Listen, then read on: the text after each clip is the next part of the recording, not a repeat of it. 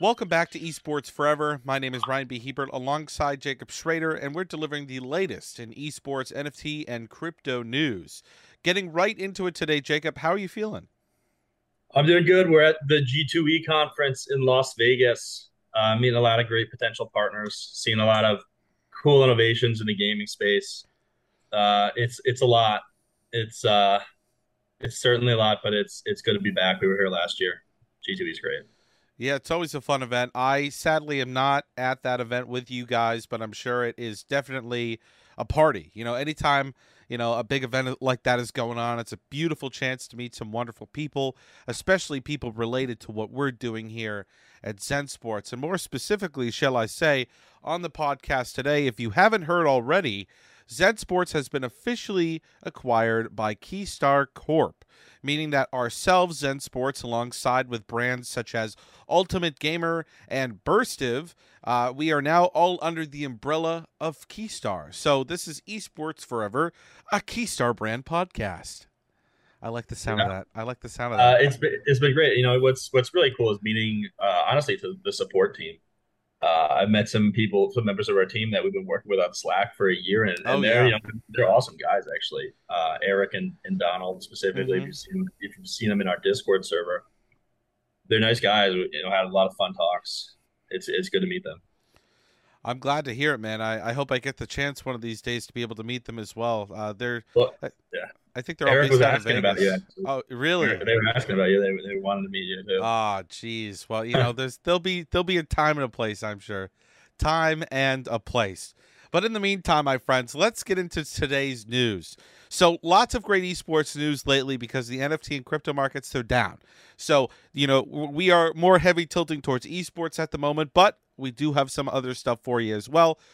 Starting off, Riot Games, more specifically, the World Championships for League of Legends have begun and have been going. In fact, the first round of round robin has officially gotten started. And what's actually hilarious, if you go check out our TikTok, Ultimate Gamer, at alt_gamer, GMR, I talk about today's latest post from Tyler1 talking about how trash NA is after going 0-3. All three NA teams, Cloud9, Evil Geniuses, and 100 Thieves, are 0-3. Couldn't even win a single game of their best of 5 sets. And Tyler goes, y'all are trash, paycheck stealers, little pieces of shit. I disown NA. And I was like, bro, Tyler, you are NA. And he goes, exactly.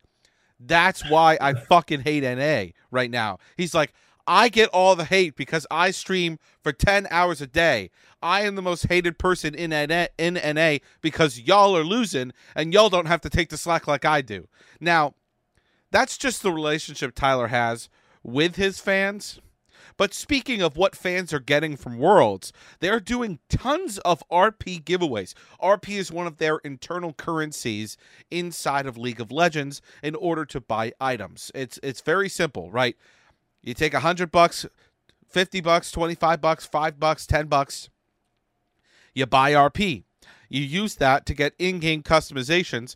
Now, they're never going to come out and say that these in-game customizations, such as skins or accessories on wards and stuff, are going to, give you any benefit. However, there are some skins in the game every now and then that do have specific colorings that when played on Summoner's Rift, the mainstay of League, it's harder to see certain attacks from certain champions. So honestly, it can be pay to win sometimes. So They ban a lot of skins though, right? For they Worlds.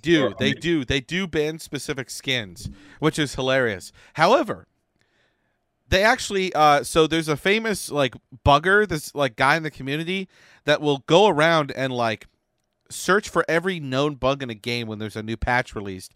And so, Riot's put in all this work before Worlds, and first round is finally finished. And what do you know? There's actually a ridiculous bug on a champion named Orianna, where if you use one of her regular abilities, it almost looks like she's popping off her R, which is her ultimate. And that's a Mhm. big deal, because if players think that the information is one way, but it's another, such as, oh, she used her ult, oh, wait, she didn't, that could be a huge game changer for the entire game. But the problem Yeah. is they can't drop a hot patch in the middle of playoffs or for Worlds. Like, how is that fair to the people who were playing before? And if you drop a hot patch, what else will that break? Yeah, but did they ban Oriana? No. Wow. No, they didn't ban her. They just like, it's just that there's a bug. It could be, maybe Oriana. That it could actually be a balance thing. I don't know if Riot's admitted it was a bug, but some champions, right, from a power perspective, they're a little bit worse, but they may have an ability that lets them move faster, right? Maybe this deception is part of Oriana's power in a sense, and she's a little bit weaker in other places. I have no idea. It just could be the case. She's a really strong mid laner, and the thing is, with professionals playing League, they are playing at the top tier frame rate, top tier ping, right? So they see every little graphic. They have to, right? They have to know what everything looks like in the game for every champion. So if they think that her ult is going off and it's really not, that's a huge problem. But you know what? It's okay because there are tons of prizes and giveaways being given out by Riot right now to the fans. So make sure to get included with that. I know having an Amazon Prime membership right now also does you pretty good when it comes to cashing in on some free RP, I believe. So get involved, get in there. So check out the giveaways going on because it's pretty cool. It's pretty cool. They're just giving a bunch of stuff away, and that's typically how Worlds is. They like to give away like lots of little things for players, and it's just one of the ways to keep their community, kind of hydrated with stuff, right? It's one thing to be like, oh, here's this, Azir 2022 skin. It's another thing to be like, oh, here's a bunch of free LPRP, and just to kind of give other stuff out too. It's always fun to see, with big events like this. It's what makes Riot so good. Truly. But speaking of not being so good, let's talk about Overwatch 2. Now the game itself, I've heard and seen has been fantastic, and this is a blog, so this is more of an opinion piece. But I wanted to feature it. So this is a Syracuse blog, educational blog, and this guy's basically going off about the fact that like he basically justifies that other games are allowed to get sequels, but in a MOBA like Overwatch, it should not. There should not be an Overwatch 2 when the end result is to make more money. His argument is just no, because there are tons of games that have done this already. Destiny is probably one of the biggest, most recent ones. Destiny 1, Destiny 2, Dota, right? I mean, games rise and fall. Developers and companies, they want to make more money, and they want to move on to greener and better pastures, right? Like the original game for Overwatch was great. People loved it. And then they're like, we're going to rework it and make it Overwatch 2 because it's not the same game anymore, And that, it would be to me, it would be a huge deal if this was a game that cost money. I don't think Overwatch 2 is. No. Is it? It's free, right? It's free. It's free. Yeah, I actually played every major game like this is free these days. Yeah. I played it a little bit. I prefer Paladins, which is a really similar game in this genre. Mm-hmm. And I understand what he's saying, right? You shouldn't do Overwatch 2 when really nothing changes, right? The core gameplay doesn't change. I don't know specifically what did change. I'm going to guess that the characters are what changed, and the base engine the game is built on is different. They could have just done a huge update to Overwatch the original one, but they wouldn't have gotten the marketing push. So this is a money play. I think this guy's reaching for the stars a little bit when he says, imagine the absurdity of the prospect of the NBA deciding to create basketball 2. Oh, yeah, that was my favorite. Or the NFL launching football 2, right? These are video games. They're not making video games 2, right? I would say video games 2 would be more similar to basketball 2. That's also a stretch, but he's also kind of wrong because like sports have also undergone evolution over time. Anyways, I mean, rules to sports change all the time. You really want to call the baseball that we have right now true MLB baseball compared to back when we didn't have pitch timers and games could really go as long as they wanted to. You know what I mean? And a ball was not hard; it was soft, right? Baseballs used to be soft. Baseballs used to be like stress balls you get at conferences. Yeah, that's wild. That's wild. And I mean, Football, like the amount of protection any sport used to have, literally none to, oh, we got to have everything now. And what's hilarious, I saw a statistic this season talk about the MLB and how like they have all this protection, and yet batters are still getting hit in the face, the head, in places that are really just critical spots. And it's like, wow, we can add all the padding in the world, and it still doesn't do shit. Yeah. So, Baseball has a real problem with this foreign substances, right? And foreign oh yeah, substances, they increase your spin rate, but they also give you more accuracy, right? And pitchers who get caught, pitchers probably there's probably a ton of this usage. Only some of them get caught, and it sucks because it does allow you to throw a little bit harder. You throw better curveballs, but what you don't want is hitting dudes in the face when you're forced to not use this stuff, and then your grip is all messed up. And hitters can use this. Hitters can use pine tar, but pitchers can't use pine tar. I understand it's a little bit different, but yeah. maybe there's a little residual. Who knows? Who knows? That's a different topic for now. One last thing about Overwatch 2 is that Blizzard, they've undergone controversy this year with discrimination suits against them, and the company overall. Some may argue that Overwatch 2 is a ploy to just sweep all the controversy under the rug, and here's a shiny new game. And it's like, well, the shiny new game started development way before these suits came out. So, they don't just put out a new shiny game because we have some controversy going on that people don't approve of. That's not how it works, folks. The gaming industry is not set upon public opinion of what of what people think of the company. Sadly, if it worked like that, it'd be a weird place. A weird place. Speaking of something that's not weird, though, the Liquipedia website is officially going mobile. So Liquipedia, the esports gaming wiki that is ran by Team Liquid, and then obviously has a broader reach across literally almost every game, is finally launching a mobile app, which is really, really cool because, I mean, hey, if there's going to be a Wikipedia for all the knowledge in the world, let's have a Liquipedia, which is, all the esports knowledge and facts and history and drama and anything you can think of, they put it down. And it's really, really cool. I used to have a friend who actually worked with Liquipedia for quite some time. And, he loved it. That he loved working with them and working with their team and just everything about it. It's very similar to Wikipedia, but obviously it's more esports focused. I never really made the connection that this was Team Liquid's IP.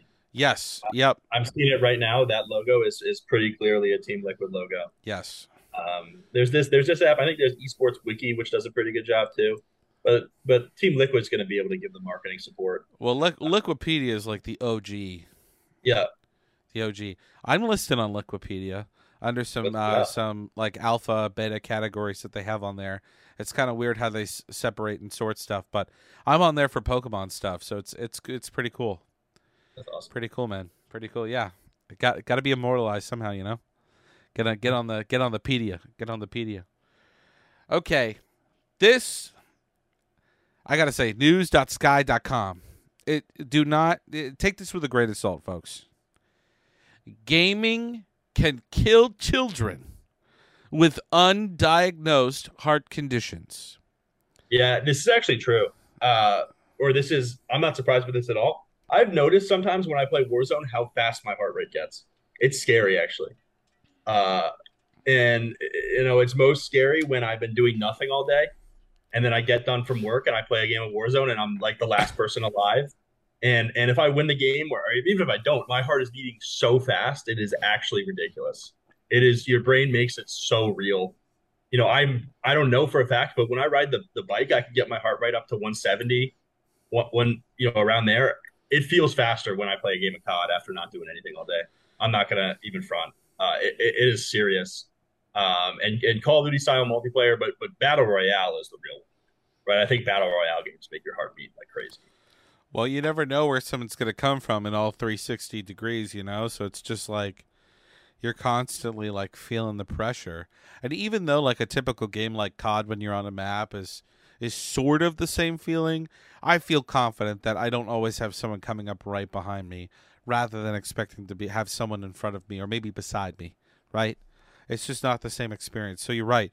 I think it'd be so cool to really see some scientific studies done on kids, and just kind of tracking heart rates and kind of seeing how they react and how their body reacts while playing Fortnite, maybe PUBG, COD, whatever their parents would allow them to play for the study. It'd be really cool to see. But yeah, I mean, it's funny. A lot of people say gaming can kill because they'll say, it leads to gun violence, which is a much broader claim and really is probably one of the worst tropes about gaming in general. But this is more legit. I think this is, this is like a legitimate thing to be worried about. And not only gaming per se, but I think the world of VR, I think is also like this is a big deal. You're putting people into situations that typically they would not be in or have the means to be in most cases. And it's a big deal you don't want kids dying from playing a game. It's the last thing I'd want as a parent, right? Allow my kids to play some games and all of a sudden my kids are having major health problems because I let them stay inside and try to be safe and play some games instead of letting them go outside and maybe an unsafe neighborhood. It's like, you can't win. You can't win here, Jacob. You can't win. I'm not a parent yet. But it's a good thing to be made visible that this can really happen, because it is true, and I've noticed it. I've noticed how fast my heart races, and I don't think I have a pre-existing heart condition. But regardless, like this is real. Your brain makes it feel real. It affects your heart rate.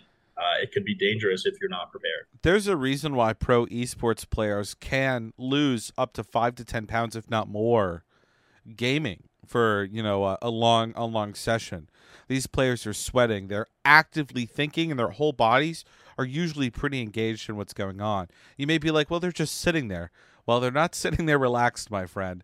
They are putting all of their senses to work as much as they possibly can in order to try to win. And this is true of shooters, and this is true of Pokemon as well. I've been this past year, man. Holy crap! I was on a major stage for this huge stream here in North America, and I'm playing against this really top player.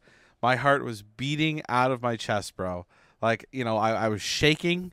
Right, and I'm just like, holy crap! I'm about to go on stage and fight this really top player, and I need to get in the zone, be calm, and so I was talking to a buddy of mine who's top cut several events. I'm like, what do you do?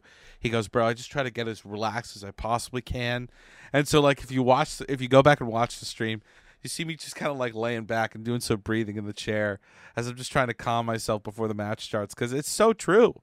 It's so true. It does get you going. Gets you going real good. It's also getting people real good? The SEC! Let's go. SEC coming down on Yuga Labs, baby. Let's go. They are approaching Yuga Labs and the creators behind Bored Ape and some of the other projects, and they're like, yo, time's up, mofos. We want our money, and we want it now. Y'all have been ripping people off, and we're about to show the public that you have. And so, nothing too substantial yet. However, I think this is the start. This is the real start right now of the SEC being like, y'all have been claiming that these Bored Apes and stuff aren't really like stocks, but then again, all people do with Bored Apes is go, wow, my Bored Ape is worth this now, or it's worth this now. The Bored Ape market, ApeCoin, all this other stuff.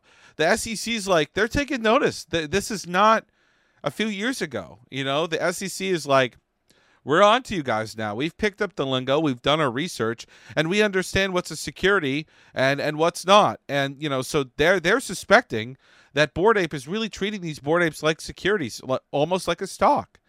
And, I mean, you're part of an exclusive club, which is a little bit different than holding a stock, but the stock goes up and down depending on whatever market conditions are determining whether or not Bored Apes go up and down. And I mean, I love this. I am pro SEC. I love going in on these huge groups that want to, take money from the people and and just keep taking. I don't see a lot of giving from Bored Ape. It's really just I personally think they're ugly. So, it's really just giving people the chance to look at really disgusting art. It's art, but even giving it that title is tough to say, but it is. Yeah. I'm on your side on this. I'm happy about this. I'm happy they're looking into it. I don't know specifically. Yuga Labs bought the CryptoPunks. So they Yeah. own that one. They own like maybe four or five collections, but we know the two most popular ones are Bored Apes and CryptoPunks. Uh, I'm gonna guess a lot of this has to do with what they did with Jimmy Kimmel, with all the celebrities, Mm-hmm. right? We Mm-hmm. saw what Kim Kardashian just got herself into. Oh, Paid, Kimmy K. Jimmy K. She's not She doing paid okay the now. equivalent of, she paid like 4 cents for her, which was 120K in real life. I think that was the number, but it could get more serious than that. It really can, especially if these are deemed securities like stocks. It can get real bad, and we're out of the NFT bubble. At least I hope if you're listening, you're out of the NFT bubble. Um, NFT is great technology, but it's not buy this because of that. It's what can this NFT do for you to lower your friction in dealing with multiple different services, right? NFT tickets are Mm-hmm. a great idea. NFT, you know, gatekeeping parties via NFT that actually has value and that's immutable. Uh, these random pieces of art are cool and art is great, but they're all just trying to sell NFTs. It's not an art project. It's a how much money can I make project. Pump and dump, baby. Pump and dump. Have these creators pump a huge project, pay them a bunch of money, and then the people behind that project get a bunch of money by people buying in, and then before you know it, these projects are worth nothing, and the people that made their money get out, and the people that are stuck left holding the bag are holding nothing. Period. Yeah. That's it. Speaking of holding nothing, though, Damien Hirst, a well-known artist, sold 10,000 NFTs, and his holders had two choices: to either have the NFT or the physical piece of art. However, they could not have both. And so for anyone who chose to have the NFT, he went to work and started burning all of the original pieces of art that also matched said NFT. I think this is this now. I like this a lot. I like the collaboration of this. In the art world, this is more of an art. I'm trying to think of the word. This is almost like performance art. Really, it's taking visual art and then being like, oh, here's Web3, and then going, okay, here's a performative aspect of this that is going to gain public attention. I mean, if you've got BBC.com writing about you with NFTs in your art, I think you've got something there. There's probably something there that people take notice. What I think is most interesting is that basically it was 50-50. Half the people decided to take the physical copy, half the people decided to take the NFT. I probably would have taken the physical copy, just if I'm being completely honest. It depends on a lot of stuff, but it's interesting, right?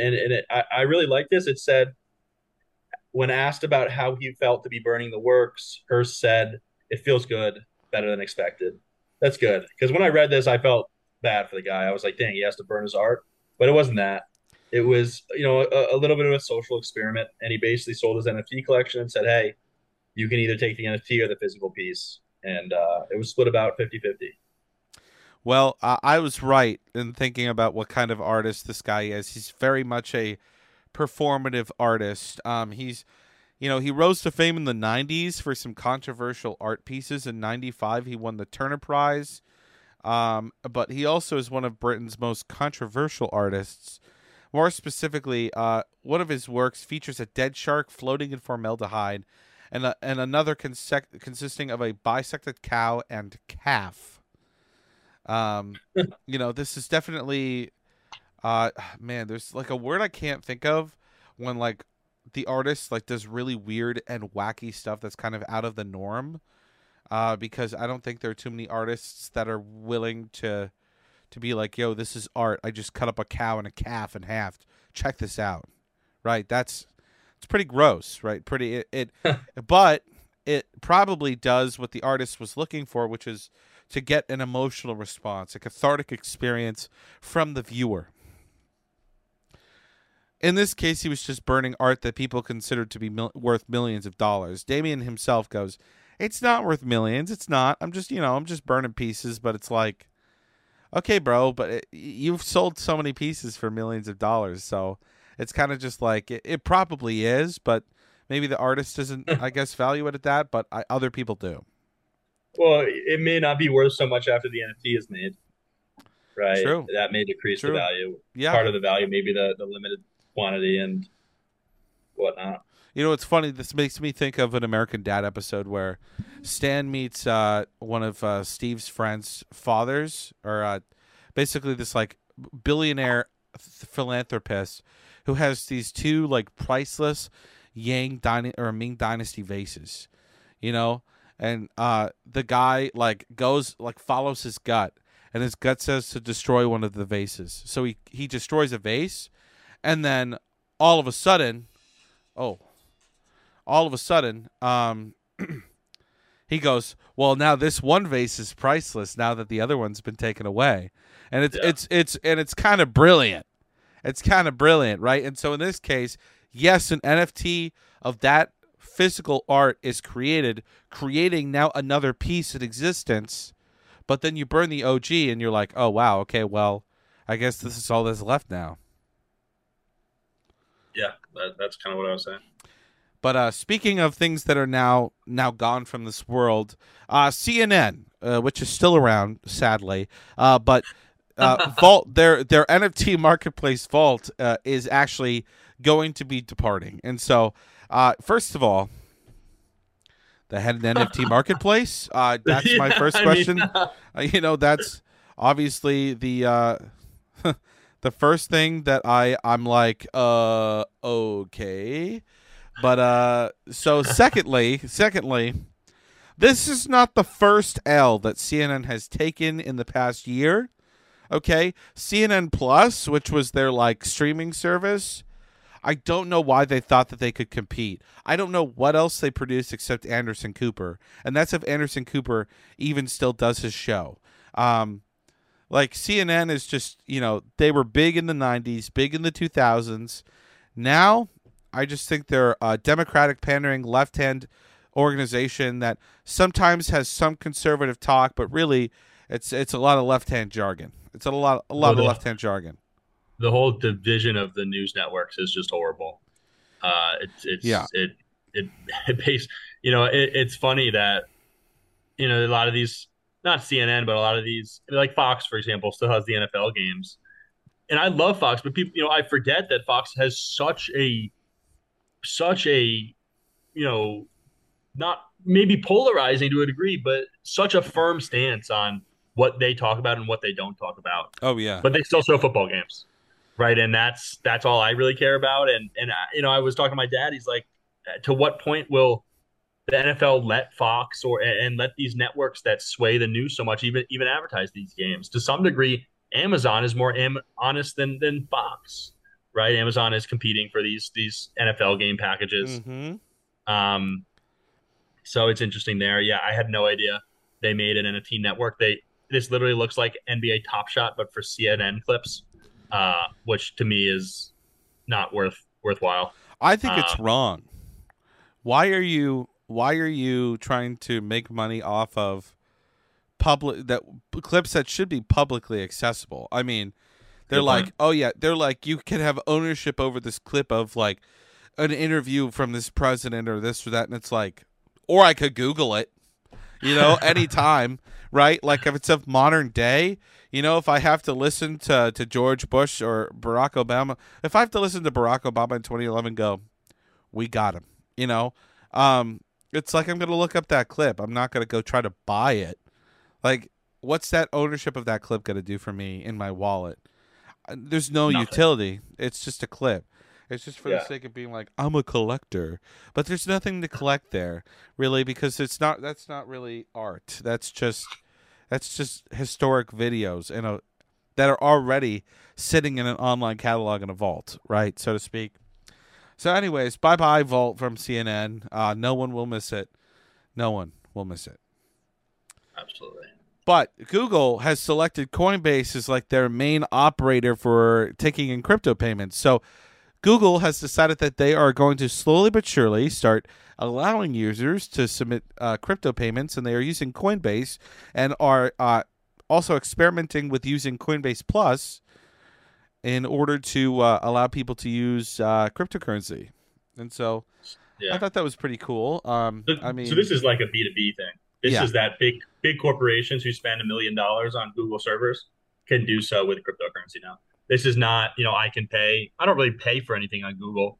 I guess I pay for YouTube so I don't have to watch ads, which to me is not advertised enough because I would have bought that 5 years ago if I knew about it. Um, this is for Google Cloud storages, which is not very popular, right? That's not like Google's. I don't hear about it enough, right? Amazon is really the dominant player in that space. Mm-hmm. I will say that the fact that Amazon has the contract with the NFL is such good marketing for them. It's unbelievable, right? They have the ability to run the coolest ads because they have the ability to play football highlights in their ads, and they play the football highlights and they say, "Oh, this data was calculated on Amazon Web Services. The receiver had a 29% chance to catch this ball," and I'm watching because I'm there to watch football anyways.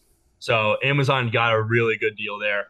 I'm sure they paid upwards of $1 billion for it, but Google's trying to compete. I don't know. Maybe they're trying to compete by attracting cryptocurrency clients. Who knows? It says in this article that Google actually uses Amazon Web Services too. Oh no, sorry, I'm saying Coinbase will move some of its applications to Google's cloud from Amazon Web Services. So Mm-hmm. Amazon Web is like the premier. This is a marketing play from Google to some degree.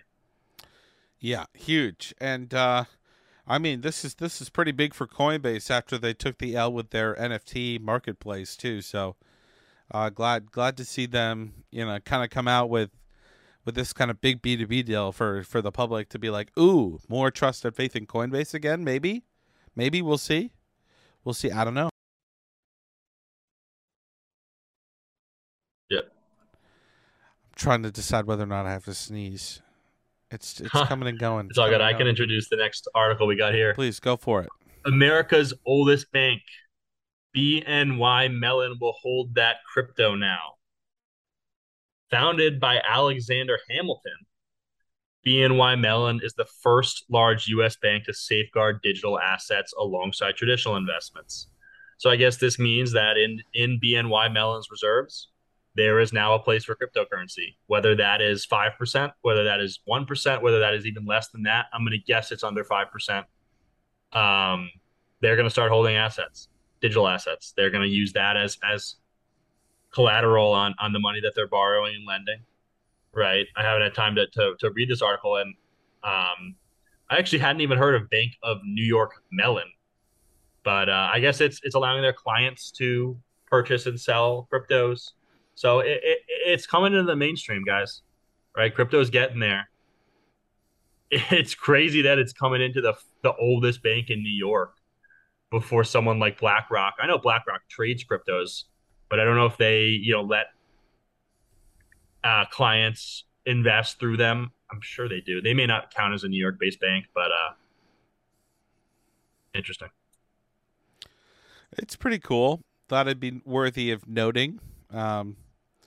To have a bank Yeah. this old, some old money, be like, okay, yep, we'll take that crypto to hold on to. Yeah, I guess Sounds good. I for some reason I read it as they were the first, but they are definitely not the first. So BlackRock does do this. Um, but now BNY Mellon does too. Got you. Okay. Hey, we'll take it. More fun. More fun. Absolutely. Speaking of fun, our last topic, which is it doesn't sound too fun, but it's kind of cool. You can now search ETH addresses on Google. However, this Cointelegraph article is like, but what about BTC? What about Bitcoin? And it's like, well, I don't know. I think Bitcoin gets enough for itself. I mean, it's one of the largest cryptocurrencies. Let ETH have its moment to shine, huh? Come on, it's like I feel like we kind of talked about this before. ETH is a lot more, I feel like it can be used as a transactional currency rather than Bitcoin, which is just kind of like almost like a stock, right? I view Bitcoin almost like a security. No one's using BTC as like a transactional type thing, and if they are, it's rarely seen. I mean, I don't know of any platforms that are like, oh yeah, give me 2 BTC for that NFT. I mean, NFTs are Solana, ETH, and other like lower form of cryptos. So it's Bitcoin doesn't even support NFTs. Yeah, right. You can't. That's the difference between Ethereum and Bitcoin. Is a Bitcoin, all you can do is send from 1 to 2. Ethereum, you can send from 1 to 2, as in one person to a second person. But you can also publish code, and that code can be NFTs, it can be games, it can be smart contracts, which are the 2 of those. This is interesting. I'm reading it. It says that like you put an ETH address in, it works like 50% of the time. So I don't really know what Google's doing here. It is clear though that Google is making an entrance into the cryptocurrency ecosystem, right? Maybe they're feeling pressure from browsers like Brave browser and DuckDuckGo that offer more security against hacks and protecting your wallet. Maybe they're feeling some of that. Maybe they are worried about Amazon, but they're making a push here.